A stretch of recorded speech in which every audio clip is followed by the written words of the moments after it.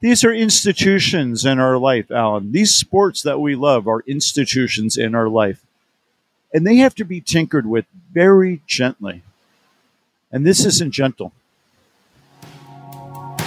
I got thoughts in my head, can't get them out. Trying not to think what I'm thinking about. I got thoughts in my head, can't get them out. Trying not to think what I'm thinking about.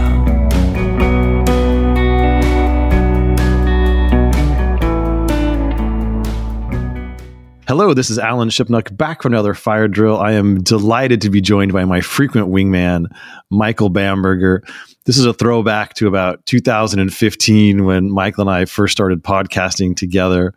We were not quite early adapters, but there weren't a lot of folks doing podcasts back then. It's not the crowded landscape it has become in the golf space. So this is fun. We should tip our cap to our departed colleague, Ryan French, who was part of these Sunday night fire drills for a long time.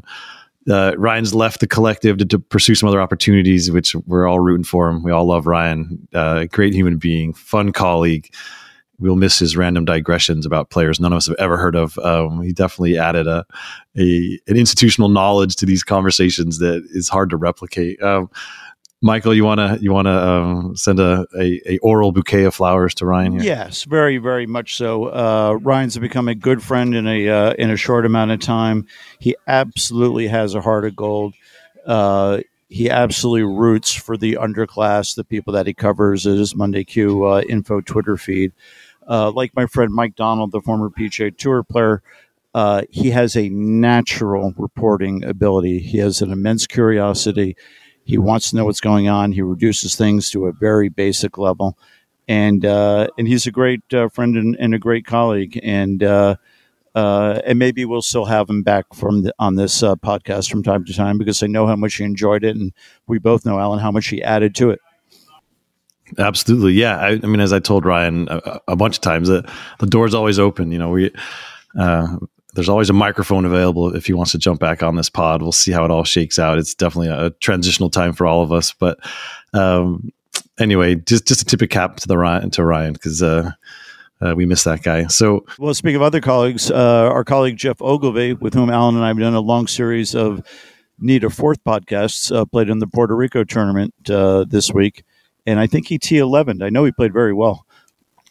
Yeah, it's so nice to see Jeff back between the ropes, and I can sense just in our conversations he's getting some of that competitive fire back. And you know, he kind of took a couple of years of where he didn't play much competitive golf. He moved his family to Australia, and they went through their own big transition, and golf became kind of secondary. But that kind of talent, that kind of imagination, that love for the game, that never goes away. So if you can just get tournament sharp, it'll be really fun to see if Jeff can get on a little run here. And now people may be wondering, are you in a NASA, headquarters? What's going on back there? You're actually in the press room at Bay Hill. Tell us about the scene there, Michael. I'm only 90 miles from Cape Canaveral, so you're not too far off.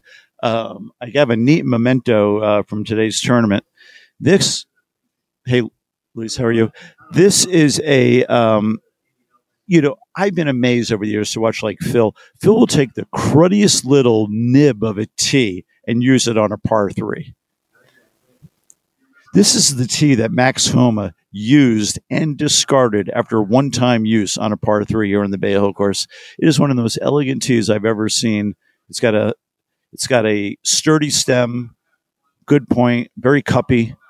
And so anyway, yes, I'm here at the Bay Hill tournament. I'm here in the press tent. The winner is being interviewed. He's wearing his red sweater. And it was a wild tournament here. And kind of a great reminder, really, of what I won't call it an ordinary PGA Tour event, but Arnold Palmer Invitational, the Arnold Palmer Invitational, was never like an elite event. It was just Arnie's event. Now, of course, it'll have, quote, elevated status. But I was only here a couple of days, but from what I was here, it was just like a lot of people having a good time, great weather, great field, flat, easy walking golf course, and an exciting tournament. Kind of just what the PGA Tour is all about. Yeah, I mean, Tiger's knack for winning that tournament, and the rapport he always had with Arnie certainly elevated it.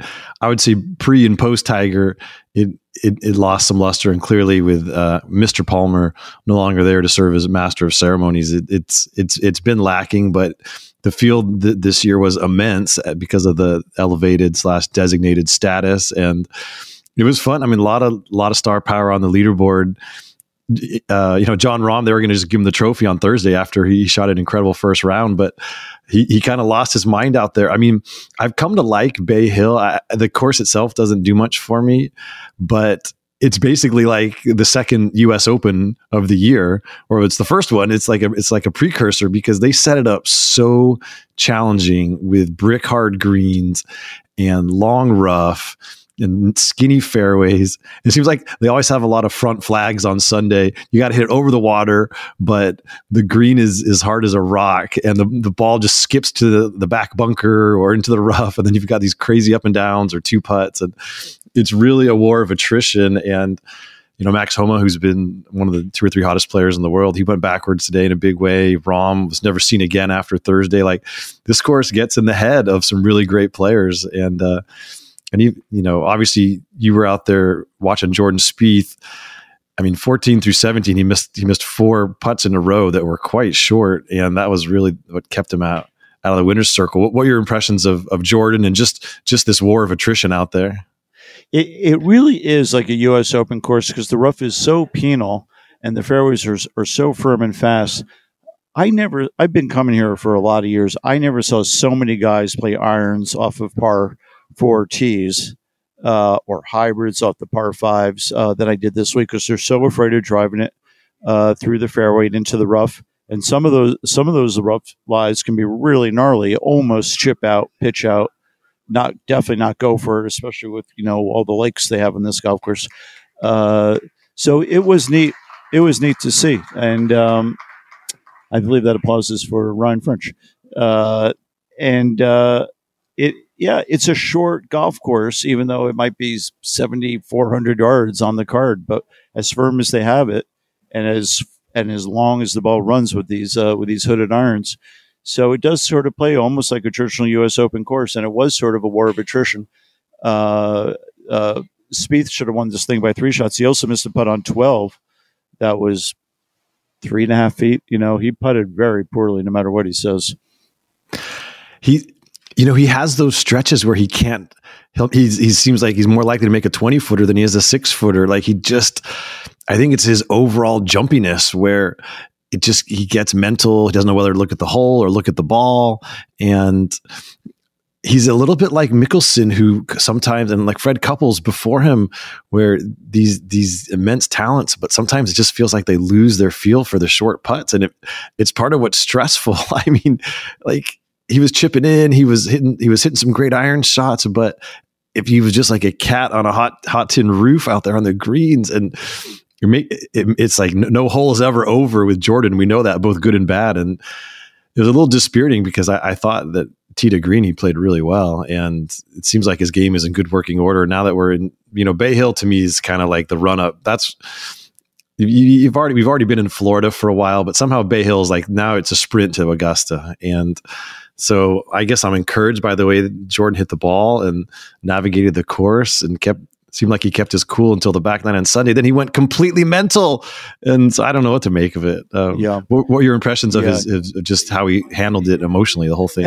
And by the way, speaking of major winners, Rory McIlroy, Cantlay hasn't won a major, but he's right there. Scheffler, Hatton hasn't, but he's right there. I mean, Jason Day, Hovland, not a major winner, Fitzpatrick. I mean, it really is a classic case of a good hard golf course with the cream rising in the cup, but weirdness ensuing too, which is the ultimate beauty of 72-hole stroke play golf with a big field. Period. Jordan does not look. I love Jordan. You love Jordan. He does not look ready for prime time to me. He looks really unsure with the driver. He pitches the ball like an absolute demon. I mean, pitches it beautifully. And if he lag putts beautifully, some of them go in the hole. And then you know what he's going to do from 4 feet. So how are you going to play Augusta National under those conditions? And how are you going to play Oak Hill for the PGA Championship under those conditions? But and this has been the case for a while now, he is making incremental improvements, and he's not the player he was 5 years ago, which is weird. But he's not. But he's better than the player he was 3 years ago. That's for sure.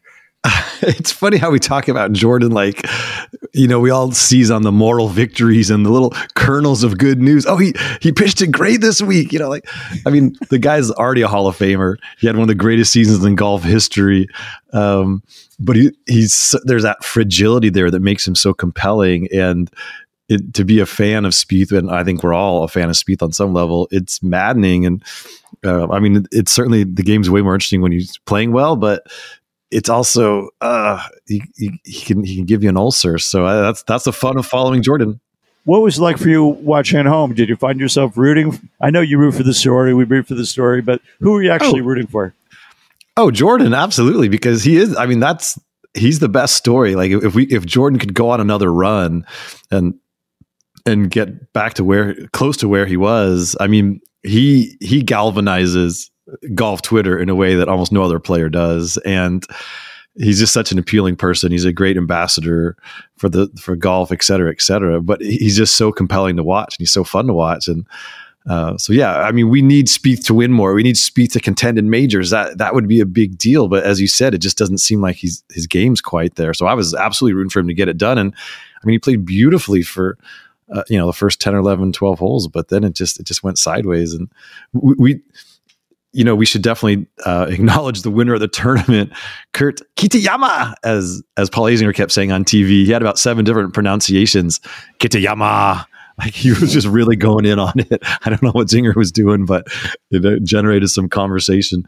But Kurt Kitayama is one of those guys who, has made a great living. He's been in the top 50. He could never get it across the line. And he has a new caddy on his bag, Tim Tucker, who somehow survived the Bryson experiment. So, he's got some fortitude, and great to see him get it done, especially with that weird triple bogey on the 9th hole. I'm sure Justin Ray or someone else has researched how many tour winners have made a triple bogey in the final round in recent years, but it can't be many. So that big time performance by him. And it's always fun to see a guy win for the first time. And we use this term probably too often, life-changing, but this is a life-changing win for him. Not only a tour winner, but elevated status. He's got the exemption. He's going to be in all the majors. He's going to make it to the Tour Championship probably. Like, this is the right year in golf to have a breakthrough, and he just had a major breakthrough. To make a 2 on 17 is astonishing, because I'm standing on the back of the tee. I'm thinking maybe my best 3-wood could reach, and to they're hitting, I don't know, a middle iron and make it a putt. That's big time golf when you're fighting that triple bogey for the rest of the day. You're going to fight it. You're in the last group. You got a caddy who knows what it's like to see a guy step up and hit big time shots in big time situations. So to a little tiny degree, you're probably trying to play for the caddy a little bit, not too much, but it is part of it. So yeah, it's neat. And, it's a great statement about full field golf with a cut. And let's just talk about the cut for a second, Alan, because that's been in the news a lot. Well, let's just start with your feeling about it, Alan. You've been to Live Golf probably more than any other reporter, except for maybe Bob Harrick. What's your feeling about the difference between tournament golf with and without a cut? And I guess we got to bring in the WGC events into that conversation. Yeah, I love how primal the cut is. It's just such a throwback. Like, you get to the course on Monday, and you're grinding and you're practicing, and you're paying your hotel and your food and all the bills and your caddy, and you can just hear the cash register ringing in the background. You make 1 or 2 mistakes and you're done. You're gone. You're down the road. You don't get $1. And of course, that's sort of kind of changed this year with all the players getting a stipend on the PGA Tour. But still, that feeling of you're living on the edge. And okay, Rory McIlroy misses a cut. It's irritating, but it doesn't affect him. But you've got rookies, or you've got guys who are just trying to hang on. Like, there used to be financial pressure to make the cut, and there's still the emotional component to it. It's the ultimate rejection. It's like you or I filing a story and the editor saying that's not good enough to print. Like, it's a blow to the self-esteem. It also, especially if you're a young player, you're someone trying to generate momentum, or you're trying to work on something in your game, like you're denied 2 tournament rounds. It has an effect. I mean, you miss a few cuts in a row and all of a sudden you're just not getting the reps you need. And so I like how old school the cut is. As an entertainment product, it makes no sense because, and Rory talked about this, Phil Mickelson's talked about this for years. If you're a kid in Orlando and your favorite player is, pick a guy who was down the road on Friday afternoon, and you can't get out of school, and you come on Saturday and you're so excited to see this person play, and they miss the cut, and they're not there. Like, that's a real letdown for the fans. It makes no sense from a TV standpoint or for the sponsors. You want your big name players guaranteed on the weekend when most people are watching golf, and if these guys miss the cut, it's a negative for the tournament in every possible way. So I understand the reasoning why they've done away with it, but I feel like something essential has kind of been lost, and it's a throwback to a different era. And in today's soft modern society, maybe the cut is an anachronism, but that's why I liked it. But I also understand why it's gone, or going the way of the Edsel. You know why Rory McIlroy and Phil Mickelson made that argument? Tell me. Because they're Rory McIlroy and Phil Mickelson. In other words, they're not worried. They're not worried about that kid in school. They just want to know if they have a bad Friday, they can still play on the weekend. I don't buy that argument, not in one slightest bit. There is something to be said for tradition, and I'm not saying tradition like golf and sports and life don't evolve, because of course they do. But the cut is a fundamental thing. And I mean, Kitayama could have easily, of course, missed this week's cut. Jim Herman, who's a buddy of mine, made the cut on the number at Honda, had a great weekend. I think he top 15 for sure, made a check. He's playing for a pension. He's playing to keep status.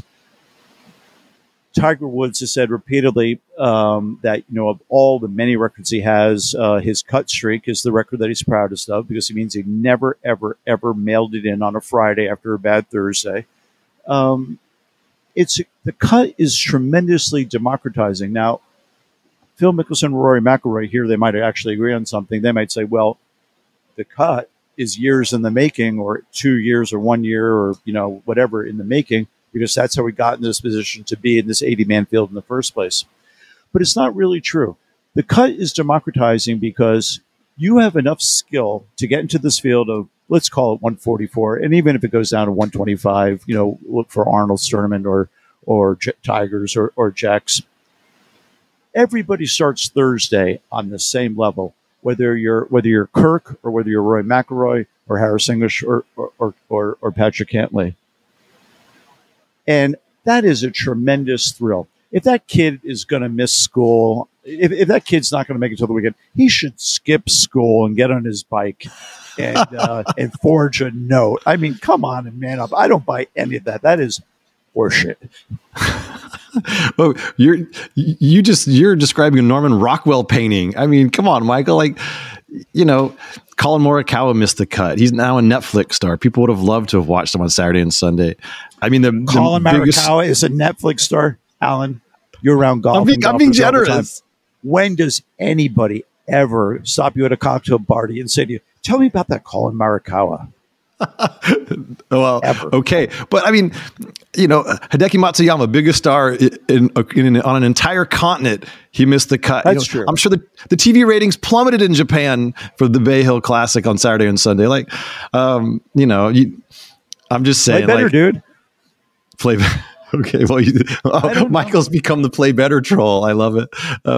I mean, yes, I'm not fully defending this new version of the PGA Tour, but I think it's a nod to market forces. And Alan, name me a WGC event. Is that what they call it? WGC World Golf Championship. Name me one, not counting like Tiger at Firestone or some weirdness, or Adam Scott at Firestone would be a better example.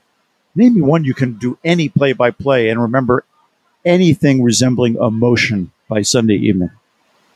Yeah, the WCs were mostly a dud. There's no doubt. And I mean, on some level, the cut is humane, because if you're a great player and you're in bad form, do you want to have to slog it out on Saturday and Sunday when you're 20 shots back? I mean, you're going to see the give a shit meter at some of these events for these guys who are, when they play bad, they're used to having the weekend off. And but just to make sure all the listeners are with us here, there was a big news break early in the week at Bay Hill because Jay Monahan had a players only meeting on Tuesday night, and they talked about what it's been a huge question. What are the designated / elevated events going to look like in 24? 23 was always going to be this transitional year. Everything was done on the fly, came out of the Delaware secret meeting. The tour just kind of the center had to hold for 2023 while they sorted everything out. And so they've announced for 24 that they're going to be, all these designated events are going to be no cut. The field's going to be very small, 70 to 80 players. And that's it. And it's very much like a World Golf Championship, which is a franchise that has basically died. Of course, you can't talk about this without acknowledging that this is the LIV Golf model, small field, no cut, guaranteed money. And, Michael and I have both made the point, I think, previously that the best argument the PGA Tour had in this battle for the soul of golf was that we are pure competition and those guys are just getting paid and it's more of an exhibition. And certainly losing the cut, that eliminates a lot of that discussion. Now, week to week, the other 30 plus events on the PGA Tour are going to be full field and they're going to have a 36 hole cut. So there's still going to be that old model, but the biggest, now the most important, the most scrutinized events have definitely gone down the LIV road, in at least in appearance. Now, I did a podcast with Peter Malnati and other players have talked about it's different because LIV truly is a closed shop. These guys are guaranteed to be on there for the whole year. They're the same 48 players are going to play in every tournament. Whereas they've built into this tour model, there's going to be churn and there's going to be ways to play your way into the elevated event. So if you're, Kurt Kitayama and you get on a heater early in the year, you can play your way into the field. It's not totally closed shop. We'll have to see how that plays out in actuality. Malnati talked about thousands of computer models and looked like maybe up to a third of the field would turn over year to year. But that's an open question in how it's going to play out in real life. So there's differences, but they're subtle. And I think from an appearance standpoint, the tour took a step backwards here by getting away from its roots. And I know you agree with that, Michael. I do. And I don't want to dismiss, because I'm not at all, the value of having the best players on the PGA Tour in the same field more often than they were in the Phil and Tiger era, because that was not working where it did work in Jack and Arnie's day. So something had to give, something had to change. And even though it's such a hokey, lousy phrase, but this elevated event, but having some big money, distinguishing between Tiger's event, Jack's event, Arnold's event, the four majors, the players, some other historic events, and somehow creating an atmosphere or a payday where it's going to be irresistible for the best players to be there. Well, that's how Greg Norman came to the United States in the first place. That's why Seve experimented with playing the United States, was the best players, the best courses, and the best paydays. But once you go down that road and then you start tinkering with the fundamental value of what golf is, which is, fair competition for everybody in the field, then I think you've gone too far. And I'm not pretending to understand it, but, with all due respect to Peter and, and the outstanding interview you did with him, if you need all these computer models to figure out what your sport is in the first place, that's not a good sign, because Michael Jordan played the same game as Bob Cousy. Minor changes, but not really. And they're both legends for all time. And if you made the basket 9.5 or made the ball smaller, you'd have a different game. These are institutions in our life, Alan. These sports that we love are institutions in our life. And they have to be tinkered with very gently. And this isn't gentle.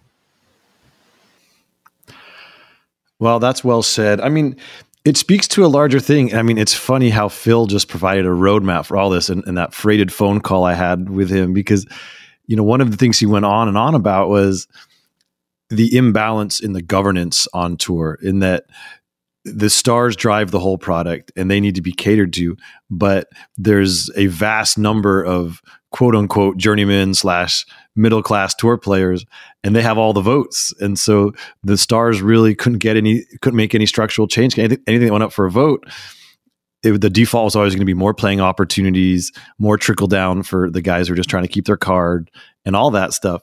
And what we've really seen here is the top players have completely hijacked the tour, and they're making all the decisions for themselves.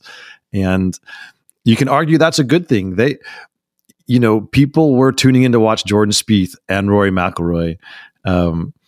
They probably weren't tuning in to watch Kurt Kitayama, even though he put on a hell of a show. And so it's okay. I mean, you see it in basketball where now the top players are basically de facto GMs and they're picking their own teams.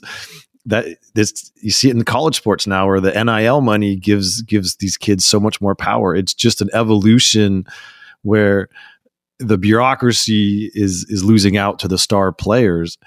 It may not be a good thing or a bad thing. It's hard. You can go back and forth on that, but it's just a thing. It's just a reality. And so, and this is not new. I mean, there's Nicklaus and Palmer who invented the modern PGA Tour in 1968 with their rebellion. Jack came back for seconds in 1983 and tried to get Dean Beeman fired. It kind of backfired on him, but like the top players have always wanted to have more say and more control. And of course, they're going to shape things that are beneficial for them. But it just finally has happened in golf. And, Rory McIlroy, Tiger Woods, like they seem to be acting in the best interests of the tour. They're also acting in their self-interest. They're making a ton of money in different ways. They've created their own breakaway league that's a competitor in some ways for eyeballs with the PGA Tour, but they have the tour's blessing because they have to keep the top players happy. And so it's just an interesting moment in the sport where the power structure has shifted, and it's not about the commissioner and it's not about the guys who are 50 to 150 on the money list. Like it's about the top stars, and they have reshaped the whole tour in their own image, and we're going to see how it plays out. I mean, if they turn it into a bad product and the fans lose interest, then that's going to affect their own livelihoods. But in the short term, they're getting what they want. Alan, as somebody once said, you've got the best words.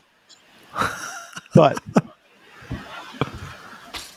if it were 12 golfers, would you say that's too few? 12 golfers per tournament? I'm just curious. Yeah. Oh, of course. Would you say that's too few? Okay. Of course. Yeah, that'd be boring. Okay. All right. Okay. All right. Let me ask you this. How often does Justin Thomas's name just come into your mind idly over the course of the day? Or Colin Morikawa, or Matt Fitzpatrick, or Victor Hovland, or Jason Day? I don't even know who Bradley is on this leaderboard. There's a number of them. In other words, these players that you speak of as stars, they're not stars. They're just really good at golf. And the reason we're drawn to them at all is because they're beating big fields of other guys, all of whom are really good at golf. The difference between Harris English and Rory McIlroy is a thin line. And 4 times out of 10, Harris English actually can beat Rory McIlroy. And we're looking to see what's going to happen on the margins, to use a phrase that a friend of mine uses. Yeah, that's well said. I mean, that's tournament golf, and that's the competitive impulse that made us drawn to this game in the first place. And when you really start to examine what the Phil Mickelsons and the Rory McIlroys, it's hilarious that we're talking about them in the same breath, given how different they are. It's really about making more money. And James Hahn, not James Hahn. James Hahn said this beautifully in an interview with Golf Week, I think just last week. And I agreed with every word that he said. And I understand the value of true star power. Even Big Jack himself didn't have star power. He had greatness power. Even now, Tiger is a special case, really. He's hard to classify. Arnold, of course, had star power. Hogan didn't have star power. He had greatness power. So we really can find out who's great by beating everybody. You know, when Ted Williams bat 406, he beat the whole league in hitting. It wasn't just like he had one pitcher's number. He had everybody's number. And that's what made it such a monumental feat to bat over 400. So yeah. I just feel like I understand they want to get more top players in the field, but I think they're overdoing it, actually. Well, I have another subject for you if you want me to segue here. Go ahead, Al. No, the floor is You go yours. I'm enjoying the passion. Keep going. No, finish. No. You finish your one thought, and then I got something that no one. Marshall, Alan, you and I have a lot of experience in this. These marshals, God bless them, are the most boring conversationalists in the world.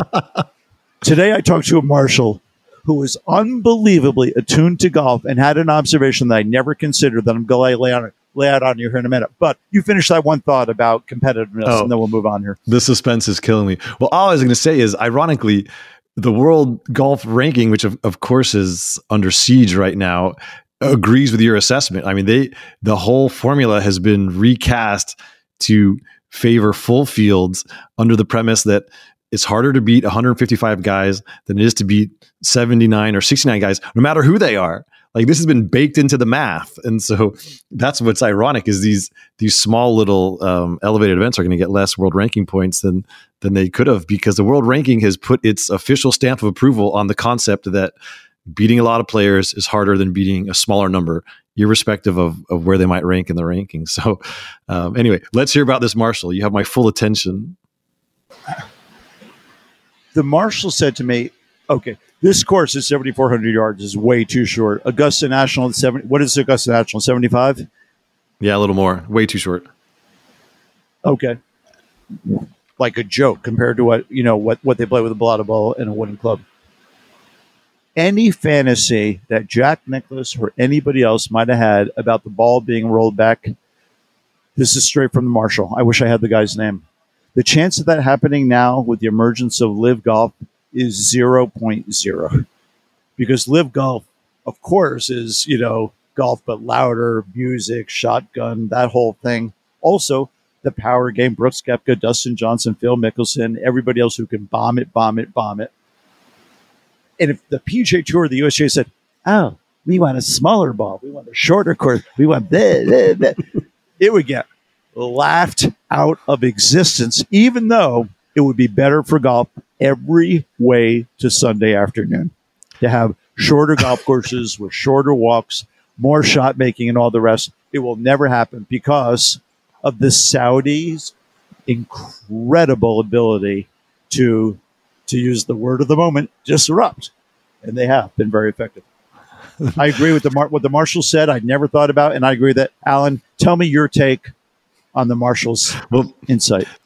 This is the wildest thing about this moment in golf. Mohammed bin Salman is affecting Jordan Spieth's club selection on the par fours at Bay Hill. But you're right. I mean, I said, I don't know, 4 or 5 years ago that to really test the tour players, a course has to be 10,000 yards.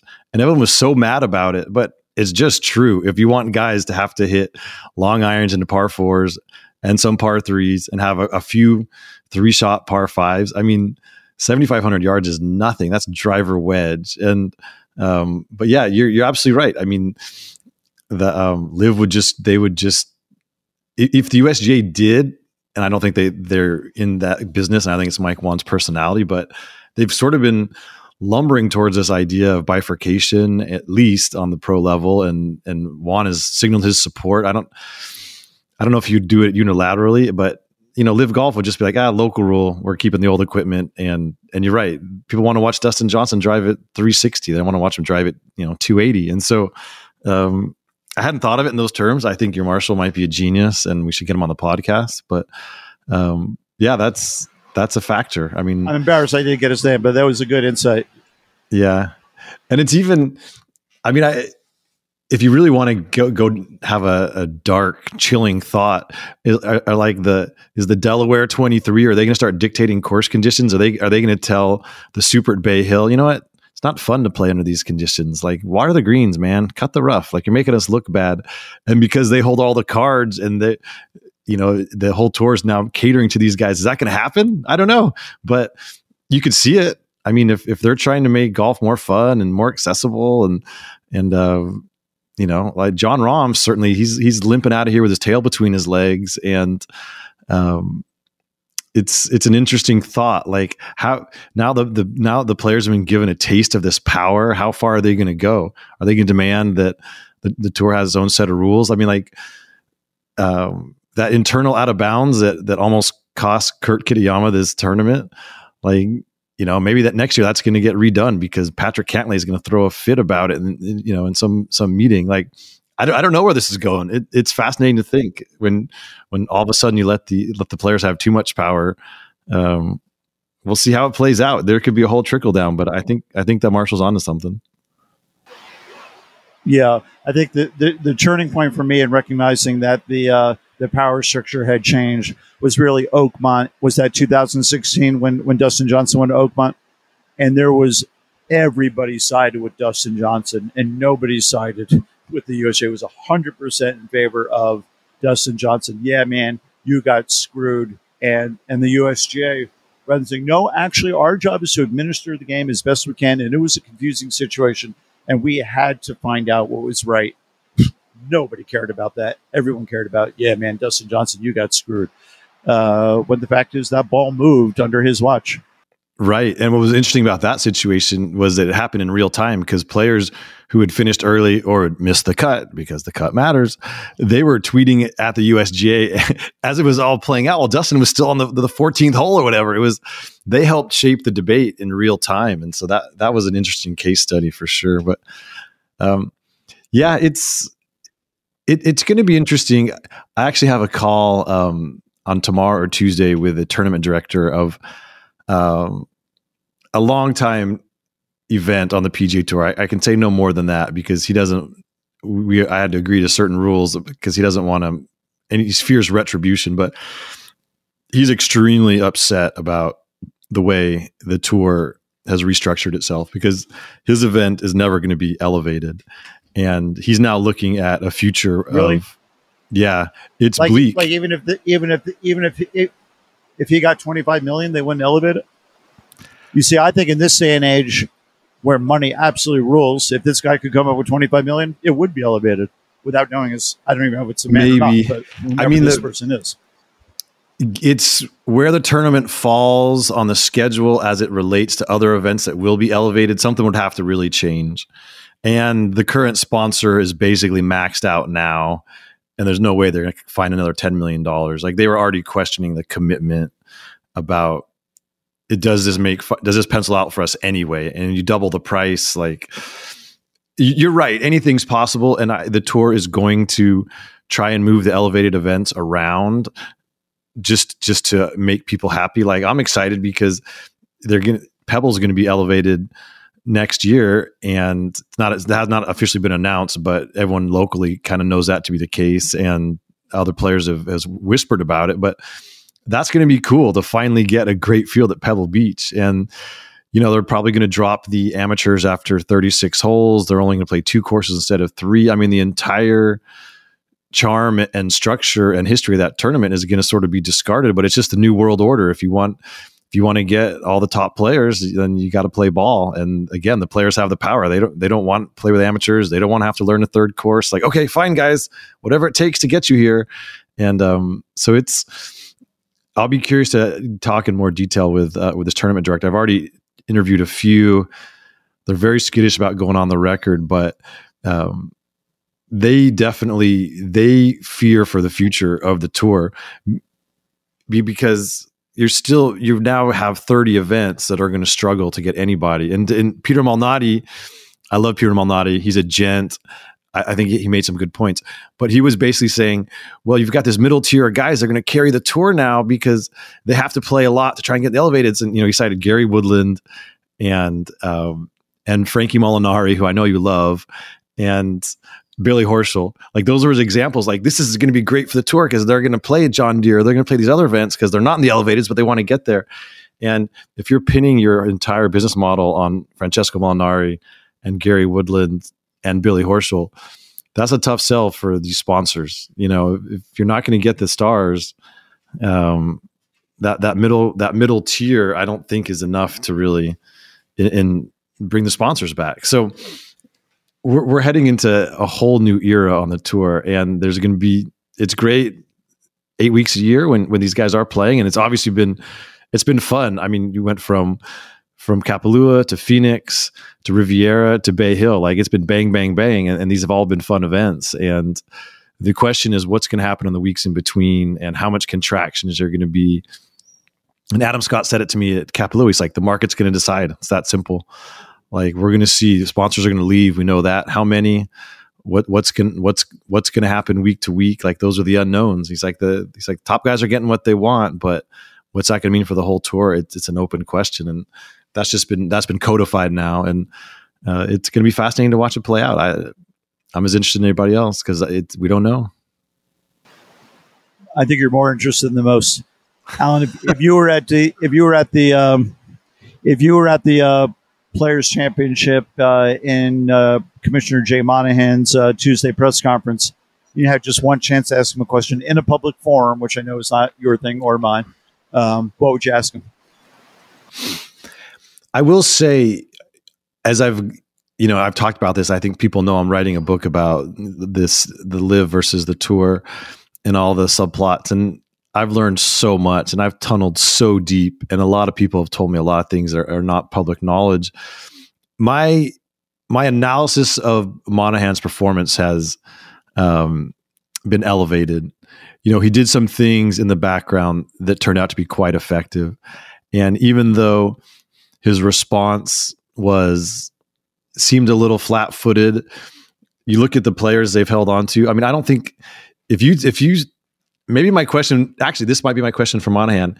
If there was a draft and you could pick any players you want off of Live and bring them back to the tour, no harm, no foul, who would you want? And he would probably only say Dustin Johnson. I'm not sure that too many of those other guys are missed. And maybe Cam Smith because he's such a transcendent talent. But to your earlier point, he's not really a star. I mean, he could walk around at the mall here in Monterey and no one would know who he is. And he's kind of an introvert. I mean, he doesn't give you much in the interviews, and he's not dashingly handsome like an Adam Scott. Like, who? I'm not sure that Monahan would want too many of those guys back in any scenario other than Dustin. And so, the tour has held on to this core of really nice guys. The Rorys, the Max Homas, the John Rahms. Like, these are gents and they're great players. And now they're getting them together. I mean, I think for all the battering that Monahan has taken and all the thoughts that he's got to go to salvage the situation, I feel like in some ways he's prevailed. I mean, he's got more buy-in from his stars than he's ever had. They're getting more money in their pocket. The tour schedule had gotten so bloated that it needed some contraction. It was sort of forced upon him, but it's going to happen and probably make the overall mechanics work better. The players are on board for more innovation in the telecast with the on-course interviews and other things. Like, the players kind of realize, all right, we're in an existential battle here, and we've got to give something back. And so I'd have to think about my question to Monahan, but I like that one. Like, who would you want back? And I think it'd be a short list. And so, Monahan's weathered the storm, and the tour has been reshaped, not fully under his own making, but it's a grand experiment. We're going to see what happens, but his top players have never been happier. And the second tier tournament directors can grumble all they want, but those events were not the ones that drive the tour. They're just not. And so that's been made very plain. And there's a Darwinian component to this, but if the tour loses 6 or 8 tournaments, they still have a full schedule. There's still a lot of playing opportunities, and it's just all about the stars now. And the stars are happy, and they bought into the system, and that's just how they're plowing ahead. What would your question be? I think that is extreme. Alan, I think that is a really insightful answer, because not only has Monahan weathered the storm, because really, and he has, because he still has the job, but even more significant, the PGA Tour under Monahan's leadership really has, whether you like it or not, whether you're on board with every little thing that's happened or big thing that has happened or not, the PGA Tour could have caved and could have not died, that would be too strong. It could look totally different, and it doesn't. And that required a lot of skill. Now, to Phil Mickelson's point, it also required a lot of money, and they had a lot of money. Who knows where these cookie jars were sitting, and what out of the blue they seem to have come up. What's the number, Alan? well north of $100 million for 23, right? What is the number? Do you know? I think it's $153 million. So that was a big help, but they had to make a lot of very good plays, and so they have, they're going to get through 23, and they're probably going to get through 24 long term. Long term, the PGA Tour will just look different if it really goes down this road. I think when it's all said and done, just to speak of three iconic players with iconic or semi-iconic events, Nicklaus's Tournament Memorial, Tiger's Riviera, the Arnold Palmer Invitational here at Bay Hill, they will look weird without full fields. And does full field have to be 144? No. The Masters sort of shows that. But there is a grandeur to the U.S. Open and the British Open that the Masters does not have because of the size of the field. Yeah, I think it's true. I mean, I don't know. Monahan. I don't know if Monahan would answer your question. Who would you actually want? Even though I think Dustin Johnson would be the answer, because I think Tiger is telling people everybody we lost is somebody I don't want to hang out with except for Dustin Johnson. Charlie Howell, maybe. Henrik Stenson, maybe. But I'll say this about Charlie Howell's win. Yeah, it's a Charlie Howell's win, and we love Charlie Howell. We've been around Charlie Howell, and he's a great talker. And there's, he's got a great spirit about him. He's been a terrific ambassador for what the PGA Tour represented for a long time. But his win had zero impact personally on me, but really, except for his bank account, what did that win actually matter? So then, it's just like some meaningless movie that you see on a Saturday night that you're never going to think about again. I mean, that's well said. At the same time, it's like, I don't know. We'll see. Is Kurt Kitayama's win going to register in the sports landscape? Is it going to change professional golf? Like, I think one of the things that Live Golf made plain is that week to week, the players are businessmen. They are trying to maximize their opportunities. They're trying to win as much money as they can. And they're not as romantic about it. Like, Phil's grandfather caddied at Pebble Beach. He's won the clam bake 5 times. He goes to dinner parties all week long. He's the toast of the town. It's hard to imagine that Phil just renounced the Crosby clam bake, but I don't think he misses it. It's just like he was there. He did his thing. He always played with the CEO to try and further his endorsement deals. And now he's gone. Like, I think for Charles Howell, whether you win in Live Mayakoba or you win at the Honda Classic, I think it feels the same to him in a lot of ways. The majors are the differentiators.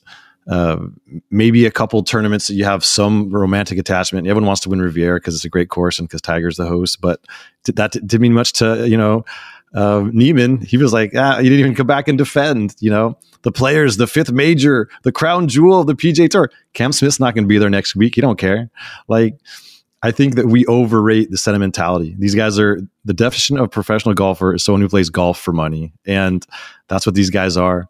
And I had an agent tell me last year, it was a great quote. He said, what you have to understand about every professional golfer is they're a whore.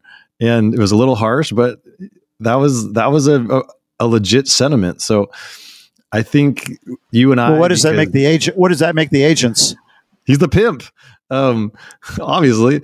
And, but you and I are prone to sentiment and to romance and to poetry, but for these guys, it's a business. And I think that's what Live Golf has made obvious. And everything that's followed, you have to look through that lens. And it's kind of a drag for you and I who want to wax nostalgic, but the players are getting what they want, which is more money. That's what they want. It's not about the nostalgia for them. So I think when you look at it in those terms, it all makes more sense.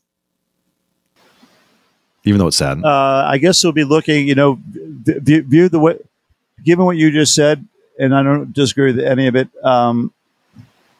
careers will be shorter, and because you'll make big money over a short amount of time, and then you'll play your way off of the Live Tour, or you'll play your way out of the top 80 on the PGA Tour, and you'll have made enough money, and you're not going to want to go start playing the smaller colonial type events once you had a taste of the of the elevated events, and the long Jay Haas kind of career, it'll be over, and that'll be to me, it'll be a shame too. But maybe I'm just revealing my attachment to the game that I grew up on, which I'm never going to apologize for because I love that game.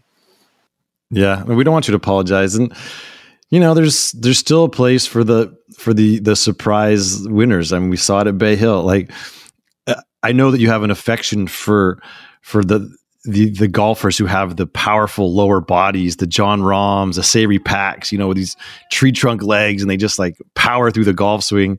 And we should acknowledge that Kurt Kitayama has one of the all-time great nicknames, which is Quadzilla, because his quads are so thick. And it was fun to see him get it done, and it really did change his life. And as much as that term has been thrown around in golf, like this is the year for a break. Well, he's got a job for 2 years. That's cool.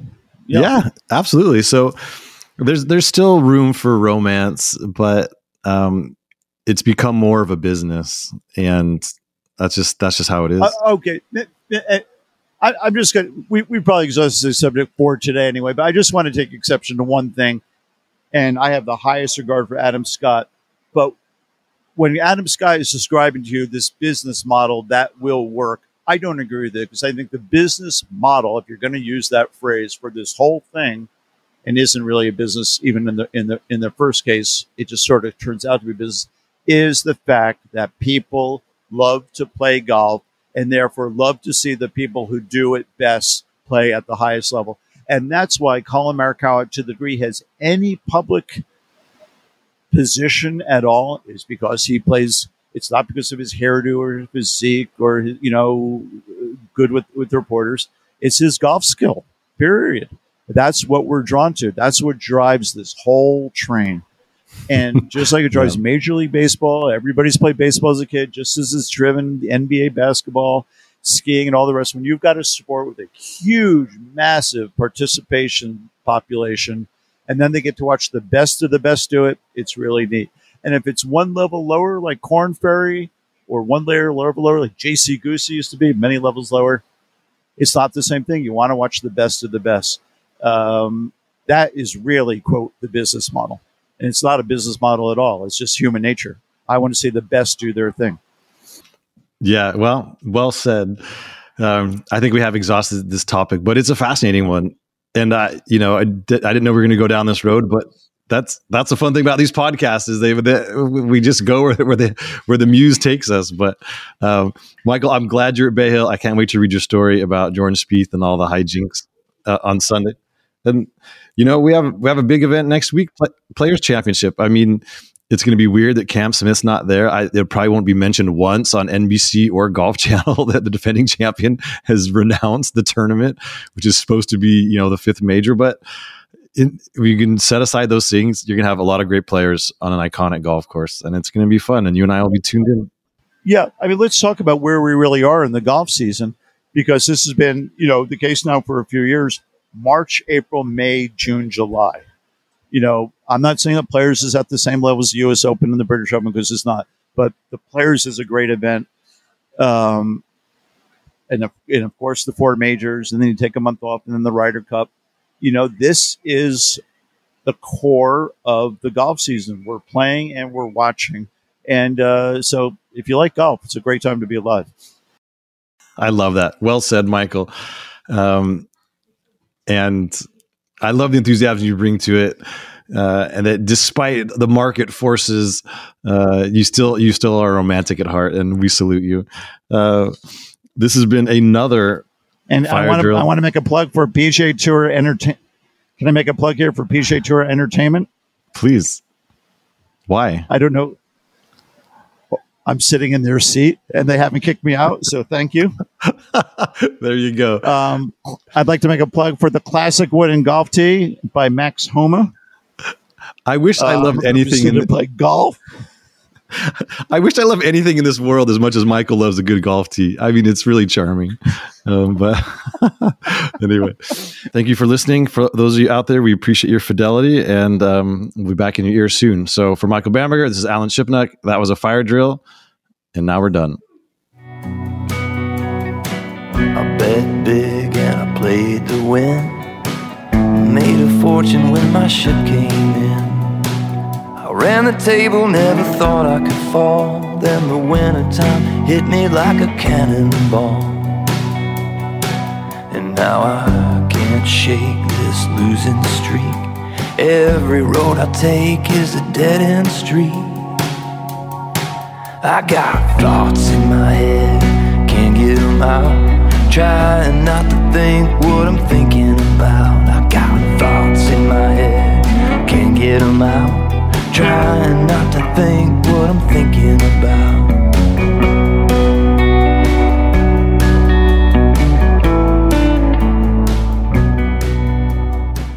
Infiniti presents a new chapter in luxury, the premiere of the all-new 2025 Infiniti QX80, live March 20th from the Edge at Hudson Yards in New York City, featuring a performance by Jon Batiste. The all-new 2025 Infiniti QX80 is an SUV designed to help every passenger feel just right.